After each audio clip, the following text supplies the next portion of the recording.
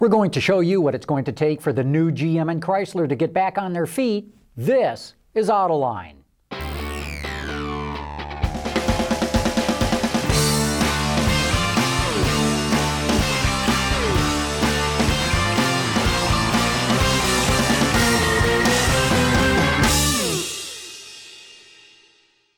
General Motors and Chrysler are out of bankruptcy, but they're not out of the woods, not by any stretch of the imagination. They both have an enormous amount of work to do to regain the trust of their customers and the American public. But what exactly do they have to do?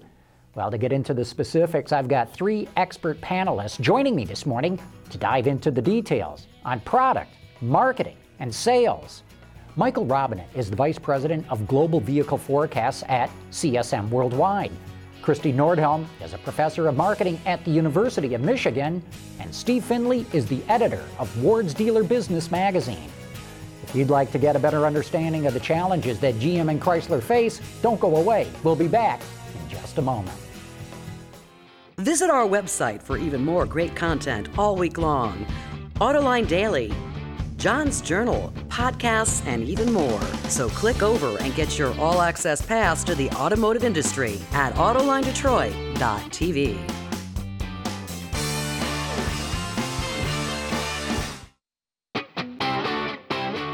From our studios in the Motor City, this is Autoline. Here now is John McElroy. Welcome to our discussion all right now about the new GM, the new Chrysler. Are they going to be able to make it? How are they going to be able to make it? And joining us this morning are Michael Robinet from CSM Worldwide, Steve Finley from Ward's Dealer Business, and Kristi Nordhelm of University of Michigan. Professor, I guess I should say, Kristi Nordhelm. And you're also the author of a book too, Kristi. Tell us a little bit about that. Yes, it's a book on marketing. It's called Marketing Management, The Big Picture, which is a strategic and executional approach to marketing. Good. Well, we'll have to use some of that expertise to get into our topic. But Michael, let me start with you. We see the new GM out there. What's your opinion? Can they make it, or what kind of adjustments do you think they're going to have to make compared to the way they used to be running the company? There's still a lot of heavy lifting to do. I mean, they've set the structure, but I think they're going to have to populate the company with some new blood. The old blood at General Motors obviously showed that it wasn't going to be able to get it done. They're going to have to bring in some newer people with some new ideas. They're obviously going to have to flatten the organization. I think the most interesting thing that was announced was the fact that Nick Riley, who's running international, based out of Shanghai. That tells me that this company is especially focused on Asia, and that is going to be a core market for them in the future. Right, North America, but make your money in Asia. And when you say bring in fresh blood from the industry or from out of the industry? Hopefully, maybe some people from the industry, but hopefully from outside the industry. Who's to say that the automotive industry is cloistered in a sense that we only know the right way to do it? I think there's some good ideas from outside that really could benefit at General Motors. Well, Alan Mulally has proven that. Yeah. Everybody was a little edgy about this outsider coming in, and he's done very well for Ford. He has, but we've seen a lot of other outsiders come into this business over the years, and I can't think of any of them who survived. Yeah, I'm thinking back, a good one would be like Ron Zarella. Right. Not a good idea. Right. So you're right. You have to be careful, but I think if there's ever a time to bring in some new blood with some new ideas, because GM has got its last gasp. I don't think chance. I think anybody could ever go back to administration and say we need another $20 billion. We didn't get it right last time. This is it. So they had better get it right this time, because the last chances are finished. And Steve, from a dealer standpoint, now they've gone from 7 or 8 brands, depending on what you're counting, down to 4. They're slashing the number of models and slashing the number of dealers. Can the dealers that are left, especially the Buick GMC ones, can they make it? Well, I hope so. What worries me and a lot of other people in the industry is they're slashing too much. They're going from one extreme to the other. Look, everybody agrees there's too many dealers. You can't have same brand dealers in the same market undercutting each other to death. That doesn't help the dealers. It doesn't help the manufacturers. It presumably helps the consumer because the transactional prices go down. But to take the other extreme and just slash the way they have, opposed to a strategic approach, is a little baffling for me. I do not see how you build your sales network up by tearing it down. I don't see how you increase sales by subtracting sales outlets. It's addition by subtraction, apparently, and there's a lot of people who are confounded by it. Chevy and Cadillac, I'm not so worried about their dealer network, but I wonder, will the Pontiac GMC ones survive when you take that Pontiac volume out of it? The Buick GMC Pontiac ones. Buick's what, 30% of their volume or something like that? Something like that. And I just read a statistic today that said that Buick intenders, people that are interested in Pontiac, 38% of them are now looking at Ford, 33% at another GM product. So, you know, the idea that, okay, we'll just take this brand out and they'll go to another GM brand, or we'll take this GM dealer or Chrysler dealer out and they'll go to another GM or Chrysler dealer, even though that's farther away and it's more difficult and less convenient to buy that from that person. These are grand assumptions, and, you know, there's one thing worse than too many dealers, it's too few dealers. Christy, marketing. To me, that's GM's actually biggest challenge. I don't think it's, you know, the product or the manufacturing or all that sort of stuff. Finance, yeah, because you have to have the money to do all this stuff. Marketing, what does GM have to do to really get this changed? They have their work cut out for them. And I think the focus with GM, even vis-a-vis marketing, has been on the product. And it's not about the product, it's about the brand. Explain the difference. What do you mean by that? Okay, well, the product is just a way that you deliver the brand value. And that classic phrase, you are your car, that drives auto sales. People buy cars not because specifically of the product, but because of what the product says about them. A car is a house that you carry around with yourself. It's your second biggest investment, and it says the most about you, and it says more about you than your home because you're in front of, you know, hundreds of people a day with your car. So the brand is what matters, not the product. How would you differentiate the way that GM's doing it then, of not selling the product? I imagine you're talking about specific attributes, so it has this kind of an engine or gets this kind of fuel economy. Well, features, and also just saying, for example, claiming that our product quality is better and saying, you know, we're just as good as Toyota, we're just as reliable. That's not what people care about. They want to know what the car is going to say about themselves. What does the BMW say about me? What does the Toyota say about me? What does the Hyundai say about me? Right? And then what does the GM say about me? You know, up to a certain point, the GM vehicles, many of them have said, I'm an American, right? And now, what does it say? I'm owned by the government, right? That's a very different thing to say, and for the people that are core GM buyers, particularly Chevy buyers, right, that's not what they want to say about themselves. Well, you certainly can't say I'm just as good as Toyota or Honda, because people will say, well, why don't I buy a Toyota or Honda? Absolutely. But what did GM do wrong with their first grand experiment with brand management? You know, you mentioned Ron Zarella. That was supposed to be the era where GM was really going to brand the heck out of their vehicles, and it never seemed to gain any traction. Yeah. What happened? Well, the branding, again, branding is not an overlay. Branding comes from a core competence, right? A core differentiation. So if you're just taking a bunch of products that look kind of similar, aren't differentiated from other products or from themselves, from each other, and then you just slap a brand on top of it, that is not true branding, right? Branding comes from a core competence, a core differentiation, and then you lay the brand on top of it, right? So it's not window dressing, and I don't mean to say that at all, right? And the product, when I say it's not about the product, I mean that the product is the root of the tree, right? And the brand has to lay on some solid foundation there. And what was missing, I think, in that grand experiment was this notion that we can just kind of slap different names on kind of the same vehicle or very similar vehicles and call that branding. That is not branding. You know, I wonder what's going on with Chrysler. I was watching the bicycle race, the Tour de France, and they had a message that said this half hour of commercial-free viewing is brought to you by Chrysler. And I'm thinking of any company out there that has got to get their message out and should not be doing commercial-free ad buys, it's Chrysler.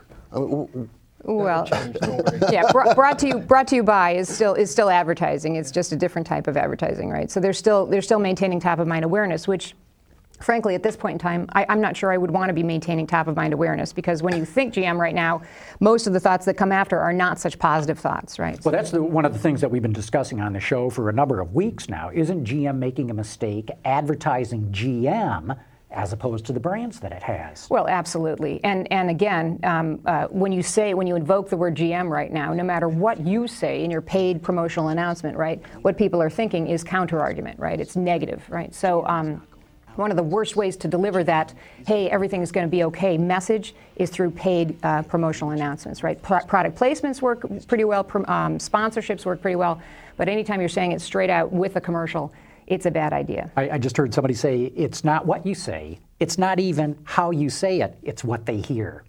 Well, absolutely, and what they remember and what it makes them think about, right? And this counter-argument is the biggest danger right now. We're sorry, we fixed it, we fix it.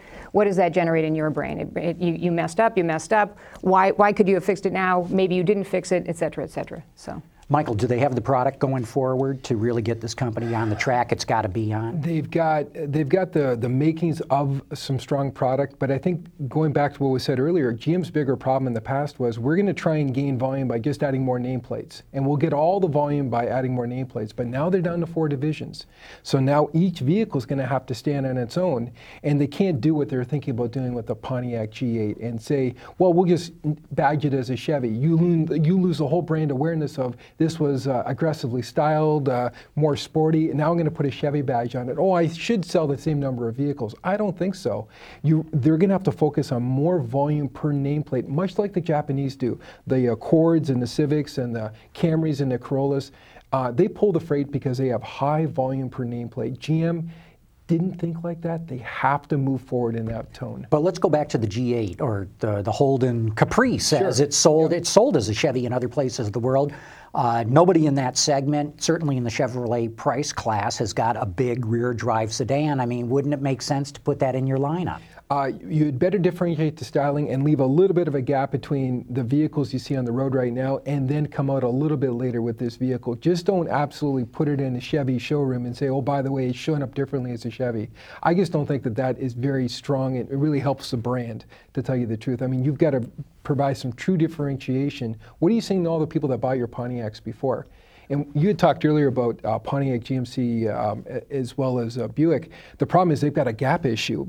Pontiac's pulling a lot of load. You lose Pontiac, and basically Buick's got 3 vehicles right now, and GMC's got a bunch of trucks and 1 crossover utility. That is not a dealer network. That is a problem for them, and Pontiac's going away more quickly than I even think GM wanted. Well, and that was the whole idea of the Pontiac GMC Buick bundling, is that you, with the 3 combined, had this full line of vehicles, and you take one of the brands out and you don't have that anymore. But I think the good news for General Motors in terms of product is they have demonstrated they can build a really good vehicle. They've done it with the Cadillac CTS, they've done it with the Malibu. The Camaro is a hit. There's an old saying, in Hollywood, that there's nothing wrong with Hollywood that a few good hit movies can't solve. Well, the same is true of Detroit. There's nothing wrong with Detroit that a few good vehicles can't solve. Now, you have to have, more than 1 or 2. It's got to be a consistent thing. But GM is on a roll, I think, with their vehicles opposed to where they were, a few short years ago. From a product side, I think, John, one of the factors important is the reason why this Opel situation is so tremendously important to GM. It's not so much the volume that Europe and Russia, with respect to Opel, really brought to General Motors. It was really more the fact of the control of the Global Epsilon and Global Delta platform. And this explain what Epsilon and these Delta. Are basically that would what be the Malibu. Would be Malibu-sized vehicles, as well as the new Chevy Cruze or Cavalier-sized vehicles, which are designed, engineered, developed in Europe for by the most Opel. part. They do all the primary design. All the heavy lifting was done in Rüsselsheim, Germany, and then some of the lighter lifting was done in Warren, Michigan. But if you lose control of those platforms, that is going to haul the freight for GM going forward in terms of meeting CAFE, the new emission standards, and really gaining better profitability or some profitability. Without the control of those platforms, that is a tremendous hole in their lineup. Do you see anything product-wise on a bright note for Chrysler? No, and this is probably one of the reasons why you're seeing Chrysler really go underground a little bit, despite what you were saying earlier, but really going underground at least for the next couple of months, because frankly, they don't have much to say. So if you don't have a lot to say, you may as well go underground, clean up some of the things that you can clean up, and they've got at least 2 years of not a lot of product that customers are really looking for these days. And I want to come back to the Chrysler thing, but I wanted to ask Christy, would you bring Pontiac back if you were GM? Once you pay off all the government loans and all that, and the reason I ask is, why not have a performance brand? Not a full line brand like Pontiac is now, which I think has been its downfall because they're still trying to be too much to too many different buyers. Mm-hmm. Why not just come out and say, boom, here's our performance brand? Well, I think it's very interesting how much of our time when we talk about Detroit is spent talking about products and brands instead of consumers, right? And the answer to your question, the answer to many of these questions is not, should we have this product or that product, but rather who are the consumers out there and what is it that they're looking for, and can we consistently deliver to them, right? The number one number to me is not profit per vehicle or how much volume they can pull on one brand or another, but rather what is the lifetime value of a GM, Chevy, Pontiac customer, and what could it be, right? So if we can use Pontiac, leverage the Pontiac brand name to bring in a slightly younger customer who will stick with that brand for a period of time, then I think we'll have something, right? So what about this idea, though, of having this step ladder of brands where you start out at Chevy and then you make a little bit more money and step up the ladder? Does that hold anymore? Well, I tell you, I think what's happening now is you're not stepping up across brands, you're stepping up within brands. So you come in with how much money do I have? I'm going to buy my 3 Series BMW. Oh, now I've got a little bit more money. I'm going to buy the 5 Series. And I'm having a midlife, or having kids, and I can have my X5, and then I'm having a midlife crisis, and I'm going to go get a Z4, right? So, but you stay within the BMW family or within the Toyota family, which is a very strong, obviously they have sub-brands, but it's a very, very strong umbrella. So this notion of being able to cross across brands really fights a little bit with this notion of you are your car. What are you? Are you a Chevy? Are you a Pontiac? You know, which brand are you? If you're a BMW, you're a BMW. So let's go back to the Chrysler thing, part of the discussion then. Steve, they torched so many of their dealers. There's just a lot of bad blood right there. Everybody I've talked to, even the dealers who lost their franchise, agree that there has to be fewer dealers. They just felt that they didn't like the way it was done, just had the rug pulled out from under them. But is the Chrysler dealership network that's left strong enough to get this company where it needs to be? That's a good question, and I'm not sure. You know, again, if you're making it difficult for people to buy cars, if you're making it more expensive for people to buy cars, if they got to travel farther, you know, the idea that they're going to pass by the closed Chrysler dealership to get to the next nearest Chrysler dealership is wishful thinking at best. And what bothers me, and I'm not against dealership closures if the dealership is not doing a good job. And that has been presented by GM and Chrysler as the reason for closing dealerships. This is dead wood we're getting rid of. These, you know, guys are underperforming. We don't need them. More and more, I'm seeing evidence and talking to dealers who are great dealers who have got cut for various reasons other than performance. And so you wonder what is going on. You know, why are they cutting some of their best people?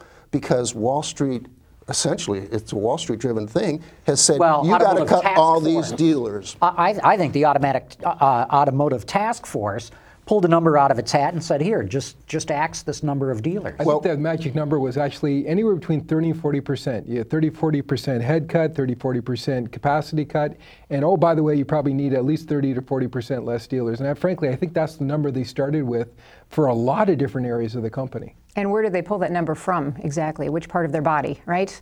I mean, this is when you're making cuts like this, you have to ask yourself, you know, are you cutting to the bone? And then the question is, what is the bone, right? When you're thinking about locations of dealers, what you have to ask yourself is how far is a customer willing to travel? And what determines that? Well, it's the value of the vehicle, right? If it's a high value vehicle, people travel long distances to get to a Mini Cooper dealer because they're so obsessed with that car, right? So if we can get people to value the product again, then you don't talk about underperforming dealers, right? Because the product's great, and then the dealer, what they have to do is provide the service that they need, right? So that's the issue, is the value of the product. And let's talk about the value of the product. 2 vehicles that Chrysler does have coming is a redesign of the Grand Cherokee and a redesign of the Chrysler 300. Both volume vehicles for Chrysler. And at first I kind of dismissed them when I saw the first photos of saying, oh, they're just refreshes. But look at what Ford did with the refresh of the Fusion. Oh my God, you know, boy, did they nail it. And they, you know, the thing's flying off the lots right now. When are the new Grand Cherokee and 300 coming? And in your opinion, can they do what Ford did with the Fusion? Well, one of the problems that we ran into, or the industry has run into, is with this bankruptcy, all vehicle development essentially stopped. I mean, there was virtually nothing going on over at Auburn Hills. So therefore, they've actually had to extend the life cycle of the existing vehicle, and we're probably looking at the early part of next year, early part of 2010, before we're going to see any Grand Cherokees on the road. And then towards the middle and the end of the year for the 300C and the Charger. But we're replacing vehicles. And I agree with you on the Fusion. I think with the Fusion, Ford had a checklist of all the problems and ticked all the boxes. And people went in and said, well, you ticked all the boxes. I actually really like this vehicle now. You can't really say too much negative about the Grand Cherokee, but the problem is that that's a very, very crowded segment. And if fuel prices are going to start to rise, they're not rising right now, but they eventually will, and that's in the back of consumers' minds. Am I really going to want to buy a brand new Grand Cherokee? And what can I get from that Grand Cherokee that I couldn't get from Honda or Toyota or Nissan or even GM or Ford or somebody else? And this is the problem that we think is the big issue. Obviously, they're replacing the wrong product at the wrong time, but this is a long life cycle industry. You can't make these decisions very quickly. No, I agree with you, but I'll just say recently, in the last 2 weeks, I got a chance to really go around the new Grand Cherokee, and I was wowed.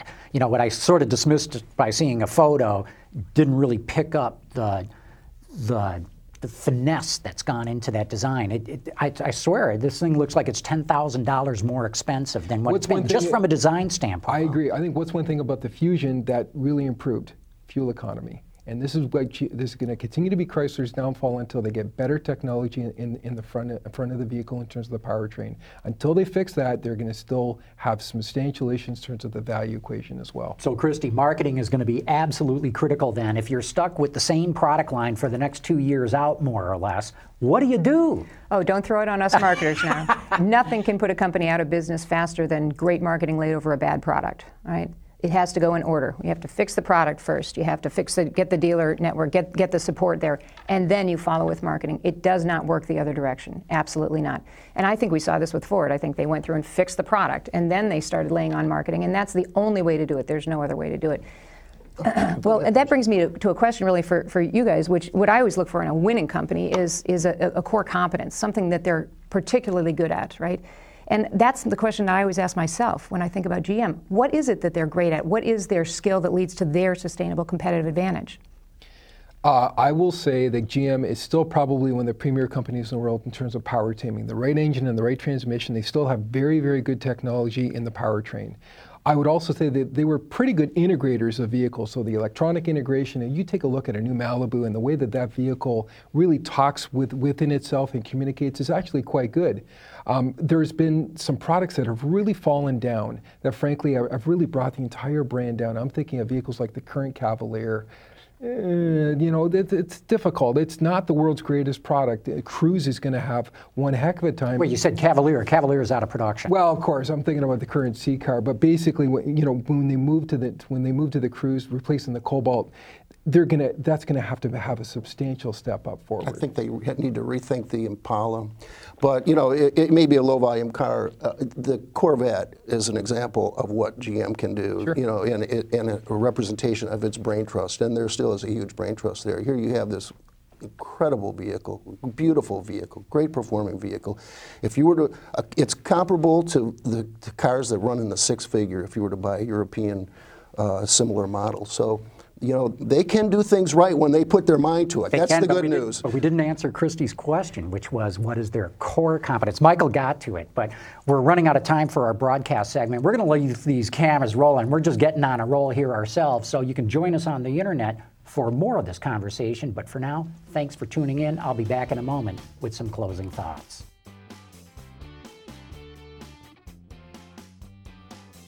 Visit our website for even more great content all week long. Autoline Daily, John's Journal, podcasts, and even more. So click over and get your all-access pass to the automotive industry at AutolineDetroit.tv.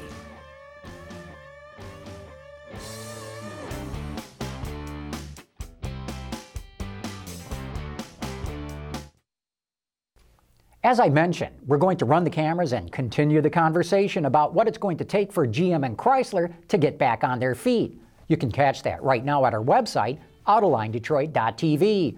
And if you need more than a weekly dose of industry information, check out AutolineDaily.com. It's a 6-minute daily webcast of what's going on in the global automotive industry. Then on Thursday nights at 7 p.m., it's time for Autoline After Hours, the first live webcast dedicated to the automotive industry. Join me and Peter DeLorenzo, the publisher of AutoExtremist.com, for the most unlikely show about the auto industry. But that wraps up this show. For all of us here at Autoline Detroit, thanks for watching. We'll see you next week.